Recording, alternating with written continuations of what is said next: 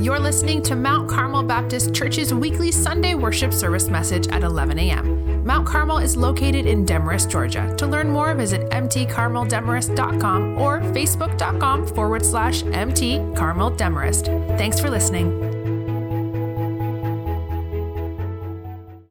26 through 38, I want to preach to you this Mother's Day a sermon that I've simply entitled The Unexpectedness of Motherhood. The unexpectedness of motherhood. Every Mother's Day since I've been here, I've prefaced this sermon with the following, and I mean it more than ever before. Mother's Day is a tough time for many.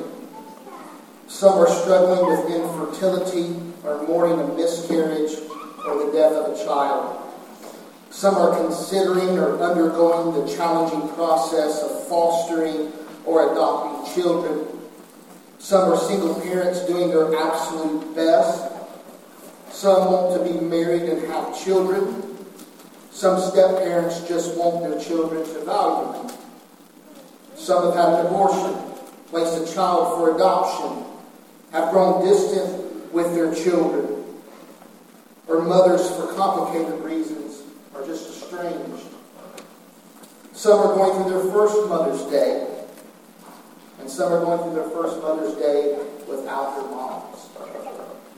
I had one lady in our church, Precious, she told me this years ago, and I've kept it. She said, my mother passed away some 35 years ago, and even now, Mother's Day is a hard day to celebrate. Both negative and positive memories and emotions fuel Mother's Day.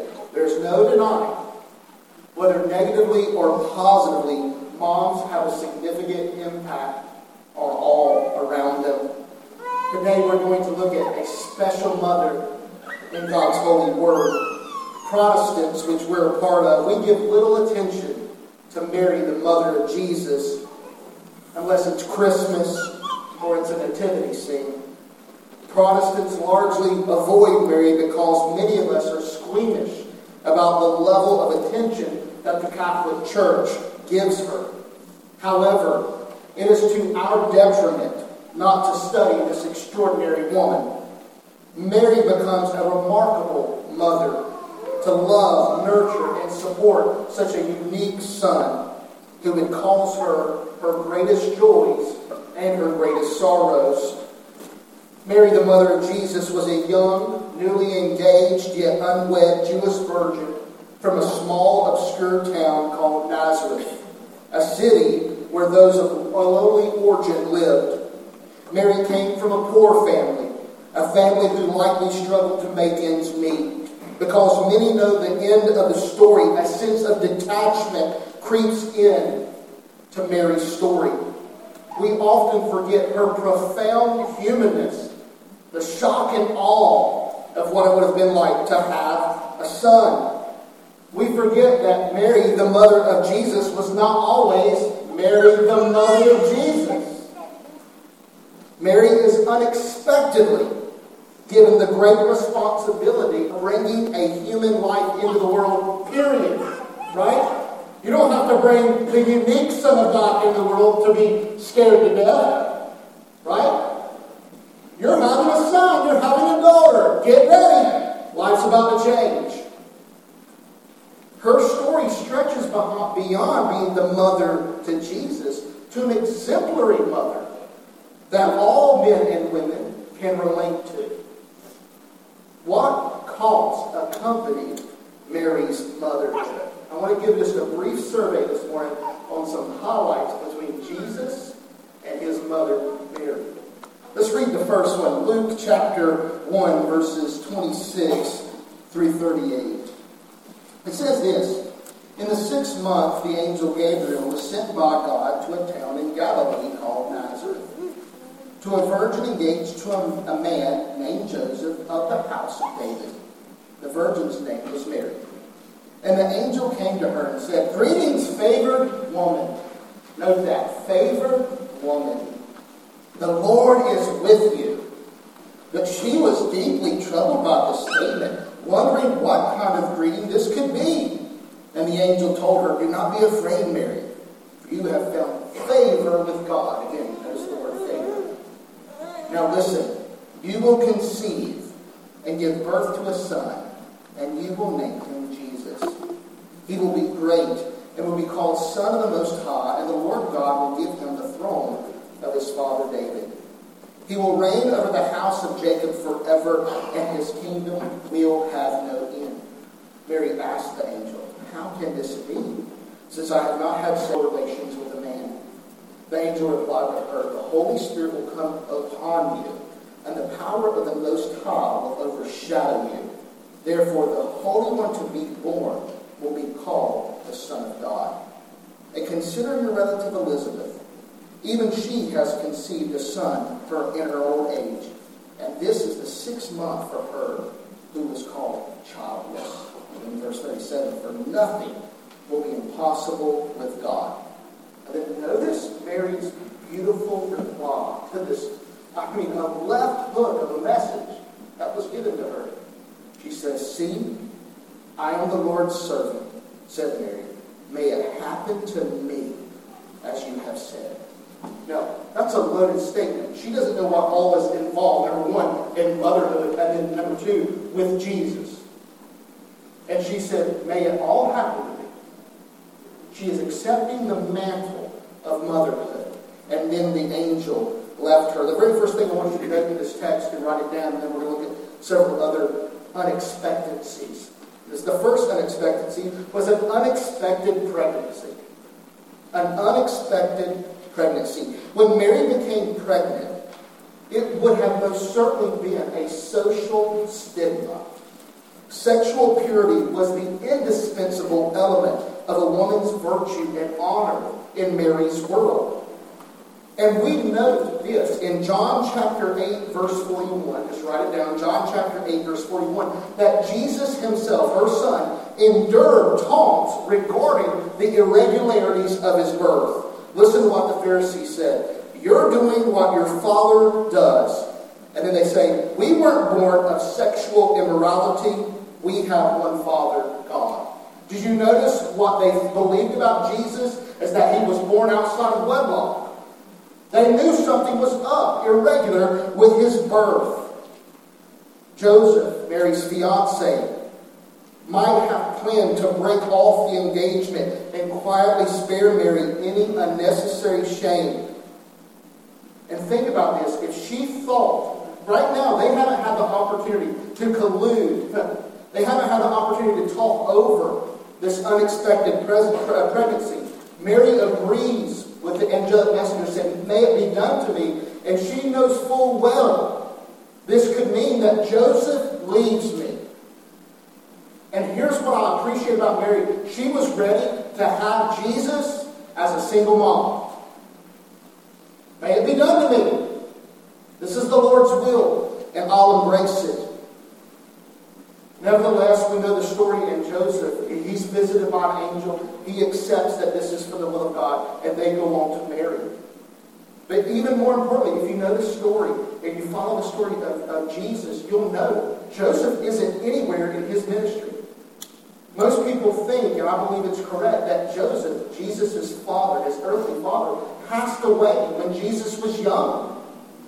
And that Jesus was taking care of his mother. So you have to think of this. She had already been, and most of the stories we read in the gospel, had raised Jesus and his large family, probably without Joseph. Mark chapter 6, verse 3, we can know how important this is. Listen to Mark 6, 3, write it down. Isn't this, we're talking about Jesus, isn't this the carpenter, Jesus, the son of Mary, and the brother of James, Joseph, Judas, and Simon? And aren't his sisters here with us? So they were offended by him. Now that did not catch us off guard, but in this patriarchal society, everybody was known by their daddy's name. And notice how Jesus went around. He wasn't Jesus, son of Joseph. He was Jesus, son of Mary.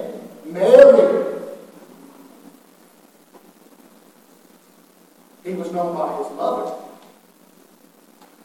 Mary valued God's word more than any of the shame and the challenges it would be to bear and raise the Son of God. Number two, an unexpected child. An unexpected child. I like to kind of use my sanctified imagination and think that our Savior has had moments, just a little. In Luke chapter 2, verses 32 through 35, we get to see Jesus' first day at church. Now, I'm using a little bit of exaggeration there, but 8 days after Jesus' birth, Mary and Joseph took him to the temple to be consecrated to the Lord. And there was an old man in the temple court named Simeon. After Simeon, he snatches up Jesus and celebrates that he got to see the Savior whom God would redeem the whole world through. Simeon then looks at Mary. So, you catch this scene for a minute? Can I just catch this? If it happened today, I'd be getting phone calls and emails tomorrow. Some old guy in the foyer snatches your baby out of your hands and starts to prophesy over him at church. He's like, give me back my baby. But in that prophecy, listen what Simeon tells Mary. Luke chapter 2, verses 34 through 35. And Simeon blessed him and told his mother Mary, indeed, this child is destined to cause the fall and rise of many in Israel, and to be a son that will be opposed, and a sword will pierce your own soul, that the thoughts of many hearts may be revealed. Simeon had said that this little Jesus is going to be a heartbreaker, but not in a good way. He's going to break your heart, Mary. The last bit was new. So far, every message that God had given Mary was a celebratory message. And here's the first tone of sorrow and suffering. Expected, Mary. Expected. Raising Jesus meant she had to instill in her perseverance through suffering. Then think about what happens next. Because of their son, they were essentially political refugees in Africa. A murderous King Herod is out to kill their son. What do? They take up the whole family and relocate to Egypt. This is within the first year of this kid being born. You see this? Unexpected. Then there's probably my favorite story of Jesus in his youth. I simply entitled it, Home Alone, Jesus Lost in Jerusalem. Jesus is 12 years old and he's left in Jerusalem all by himself. This is Luke chapter 2, verses 48 through 50. It says, when his parents, Jesus' parents, saw him, they were astonished. And his mother said to him, son, why have you treated us like this? Your father and I have been anxiously searching for you. They literally lost Jesus. Why were you searching for me? He asked them. Didn't you know that it was necessary for me to be in my Father's house? But they did not understand what he said to them. This is a terrifying thing, and I know it's going to happen to us one time, right? Where you go to reprimand your child, and your child speaks back to you and tells them, it's okay. I'm doing God's will. He was in the temple debating scholars of the law who probably later in his life would persecute him and kill him. It's an amazing story. And here, Jesus, her 12-year-old son, reminds her, listen, that his attachment to the Lord would eclipse his attachment to his own family. He reminded her that he did not belong exclusively to her. According to John chapter 2, verse 11, Mary raised expectations of Jesus and actually prompted his first miracle. I love seeing the dynamics of grown Jesus with his mother. They're at a wedding in Cana. They have run out of wine. Mary knows there's something special about her son. And she essentially eggs Jesus on. Do something about it. Do something about it. And Jesus essentially says, woman, it's not my time to reveal my glory. And then she looks at the servants and goes, just do what he tells you to do. I mean, she just pushes him out there, props him out there. Do it! Show them. And what does Jesus do? I think it's out of sincere love for his mother. He obliges her and turns the water into wine. Mark tell an episode in which Jesus redefines the family. Now, think about this. I can tell you how this response would have went over in my family if I told my mom what Jesus about said. Listen, Jesus is out there preaching, and his mother and brothers want to have a word with him. You know, Jesus, hey, your mom's out back, and she'd like to talk to you for a second. And listen to what Jesus tells the crowds. While he was speaking with the crowds, his mother and brothers were standing outside wanting to speak to him. This is in Matthew 12:46-50. Someone told him, "Look, your mother and your brothers are standing outside wanting to speak to you." And he replied to the one who was speaking to him. He answers him, "Who is my mother and who are my brothers?" Stretching out his hand toward the disciples, he said, "Here are my mother and my brothers, for whoever does the will of my Father in heaven is my brother, my sister, and my mother." I can only imagine how painful it was to have Mary hear that. That's how he responded to her call.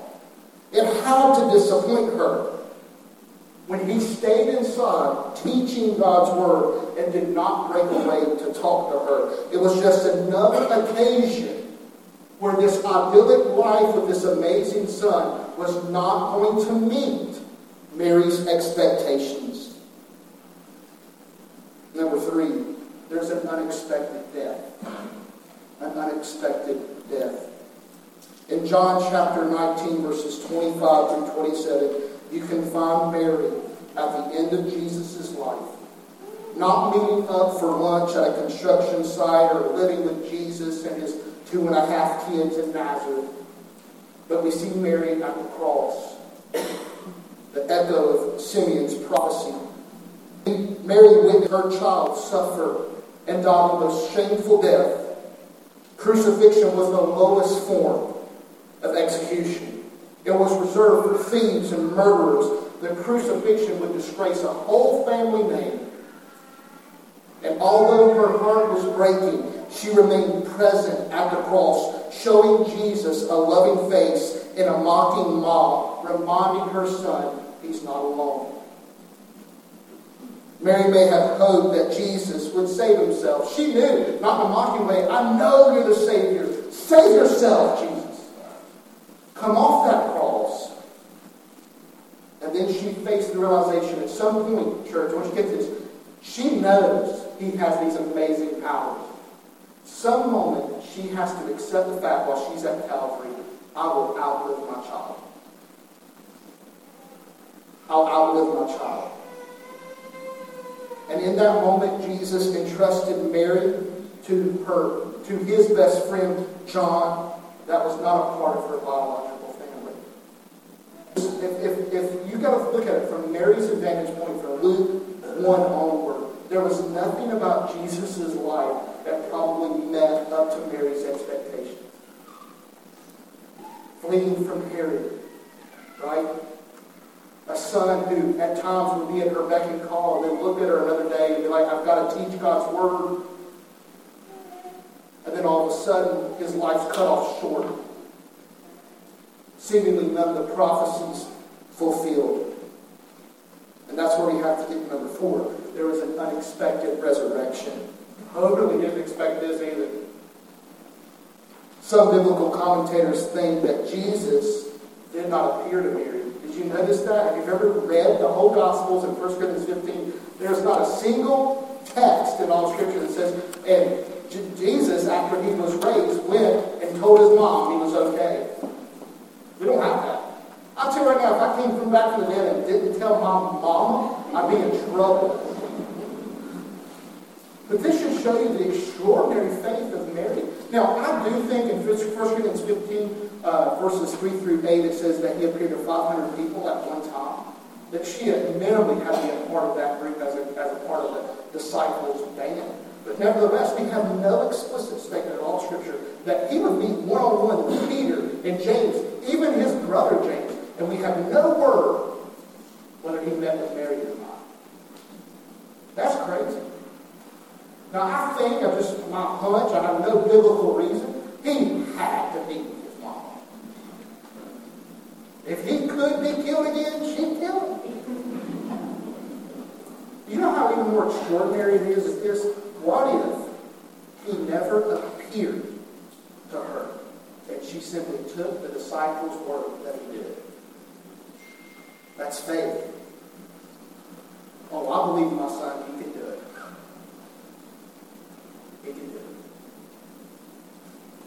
We at least know this. If we have to doubt whether Mary believed he was raised or not, the last time she was mentioned in Scriptures, Acts chapter 1, verses 13 through 15, Acts 1, 13 through 15, we see Mary in the upper room with Jesus' 11 disciples, plus the newly chosen 12th disciple, the women who had accompanied him and helped support his ministry, and then about 100 other devoted followers of Jesus, along with his half-brothers. Mary was in the very first early prayer meeting of the Church of Acts. That's fascinating. It means this: she kept the faith throughout all the unexpectancies of motherhood. The unexpected pregnancy, the unexpected child, the unexpected death, and even the unexpected resurrection. Where do we find her at the end of her record? Right there in church. Still being faithful. Mary's trust in her Son as Savior and God has to be the most incredible form of worship.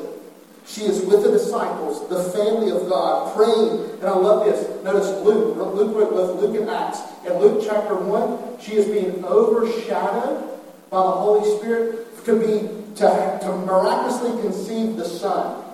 And in Acts chapter 1, she's praying to the Holy Spirit that the Holy Spirit would fill her. Wow. What an amazing transformation. Mary was there at the birth of our Savior, and she was there at the birth of his church. And I want to encourage you, Mary found life after death in the resurrection of Jesus, and so will all of you. I saw a little post this week. You know about the past 2 months and the miscarriage that we experienced. And I just love the thought of this because of Mary's story and Jesus' story, that our baby has only known the arms of Jesus. That's amazing. Here's what I want you to know. Write it down. Take it home with you. Is God gave her grace to handle the unexpected. God gave her grace to handle the unexpected. Remember those words I had you emphasize in your text in Luke chapter 1? You're a favored woman. God has favored you, Mary. Sadly, because of our idea with the term favor, we think that, Mary was just one of God's favorite women walking the earth. That's not how that text works. The word for favor there in the Greek text comes from the root word charis, which is grace. Mary, you are highly graced. God has graced you, Mary. Mary was not chosen because she was God's favorite. She was not given favor because somehow she could be a better mother. Like all other great men and women of the Bible who were called to live beyond their abilities, it was God's grace working in her that caused her to be faithful and to raise the fully human, fully Son of God. This grace, this favor on Mary would be the driving force and her source of strength throughout her life. Life would be far from easy, but she could rest assured she had God's grace. When we look at Mary's life, we have to ask, what woman could put up with all of that? And the answer is this: only a woman filled with and showered with the grace of God. Mary's life stands as a testimony of God's grace for and through all the unexpected trials of motherhood. Mary the favored was not favored for just the initial term of her pregnancy. She was given God's grace to withstand all that the future would entail for her. Mary was an imperfect mother. Listen to this, moms. She was an imperfect mother and still had a perfect son. And still had a perfect son. Why? Because of God's grace. Because of God's grace. What I want to tell you, Mom, there is grace enough for you too. There is grace enough for you too. God's grace for the unexpectedness of motherhood is for all of us here today. On this side of the cross of Jesus, favor is not bestowed upon certain people at certain times, but the grace of God that cleanses us from all sins and brings us into this intimate relationship with God. This grace is offered to everyone who will repent of their sin and trust Mary's son Jesus as their Savior. You can know and experience this grace. Church, we're able to persevere through the trials of life because of this favor. We're able to rest with our lousy efforts, right? Because of the grace of God. May you and I trust in God's grace and in Jesus. And in reply to today's message, as Mary replied to the angelic messenger, here's what I want you to think about. I want everybody to be able to say it this way, just with Mary. Because God has promised us His grace, can we say this? May it, the unexpected pregnancy, may that unexpected child, may the unexpected death of my child, may His unexpected resurrection, may it all be done to me. May it all be done to me, just as you said. Why? Because she trusts the grace of God. I'm going to ask every head bowed and every eye closed. God's grace is amazing. That's why the church always sings about the grace of God. I just want you to know, no matter what you've done, who you are, whether your kids dote on you, or you're one of the ones that has that complicated relationship with your son or daughter, I just want you to know that there's grace for that. There's grace to amend it, and there's grace to endure it. And you say, where's this fountain of grace that flows so freely? It's through Emmanuel's veins. It's through Jesus, God with us at the cross, absorbing all the penalty, the punishment, the wrath of God for our sins, so that the favor of God can be granted freely to anyone who will repent of sin and trust Jesus as their Savior and Lord. With every head bowed, every eye closed, I want to give you an opportunity to pray to King Jesus. He's not dead, He's alive. He's the Son of God, so He hears our thoughts and prayers. And everyone who calls upon the name of the Lord, they will be saved. They will be rescued from their sins and given the grace of God. And if you're ready to confess you're a sinner and receive God's grace into your life, would you pray this prayer silently from your heart to King Jesus? Say, dear Jesus, I confess I am a sinner. And I need your grace. I believe you love me. You came down for me. And you shed your blood and died on the cross for all my sin. And I believe God raised you from the dead. Please forgive me. Grant me grace and come into my life.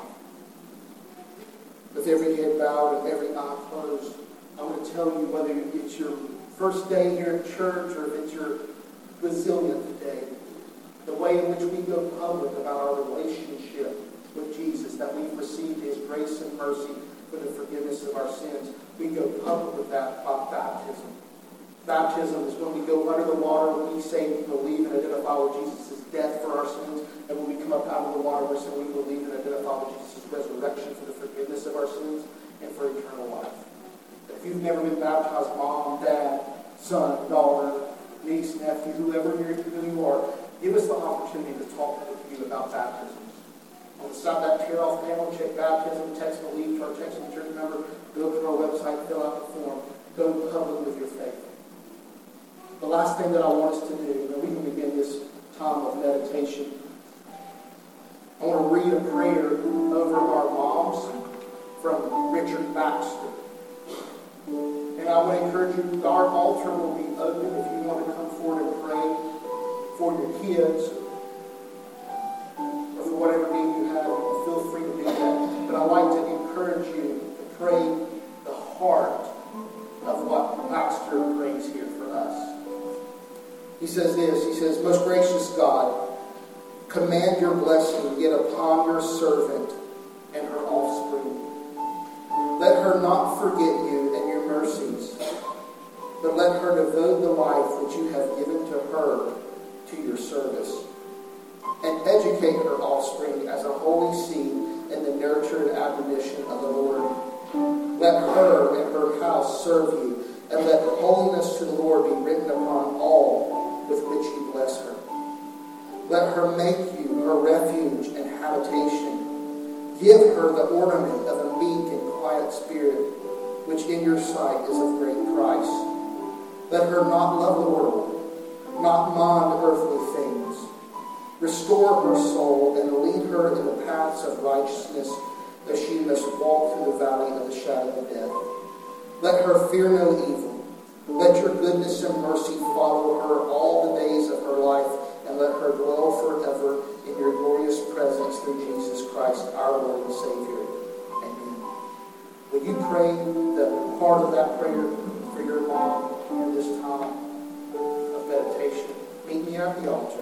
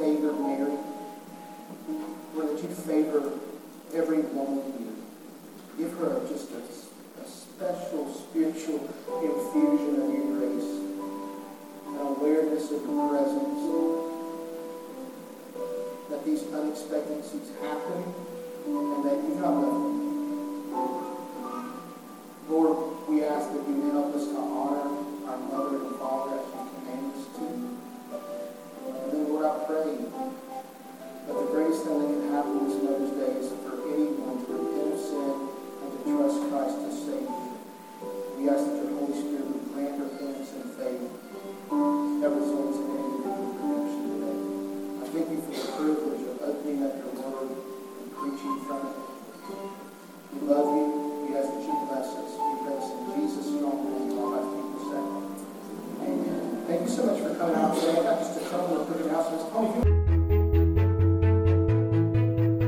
Thanks for listening to Mount Carmel Baptist Church's weekly Sunday worship service message. Mount Carmel is located in Demorest, Georgia. Please join us this Sunday at 11 a.m. To plan your visit, go to mtcarmeldemorest.com.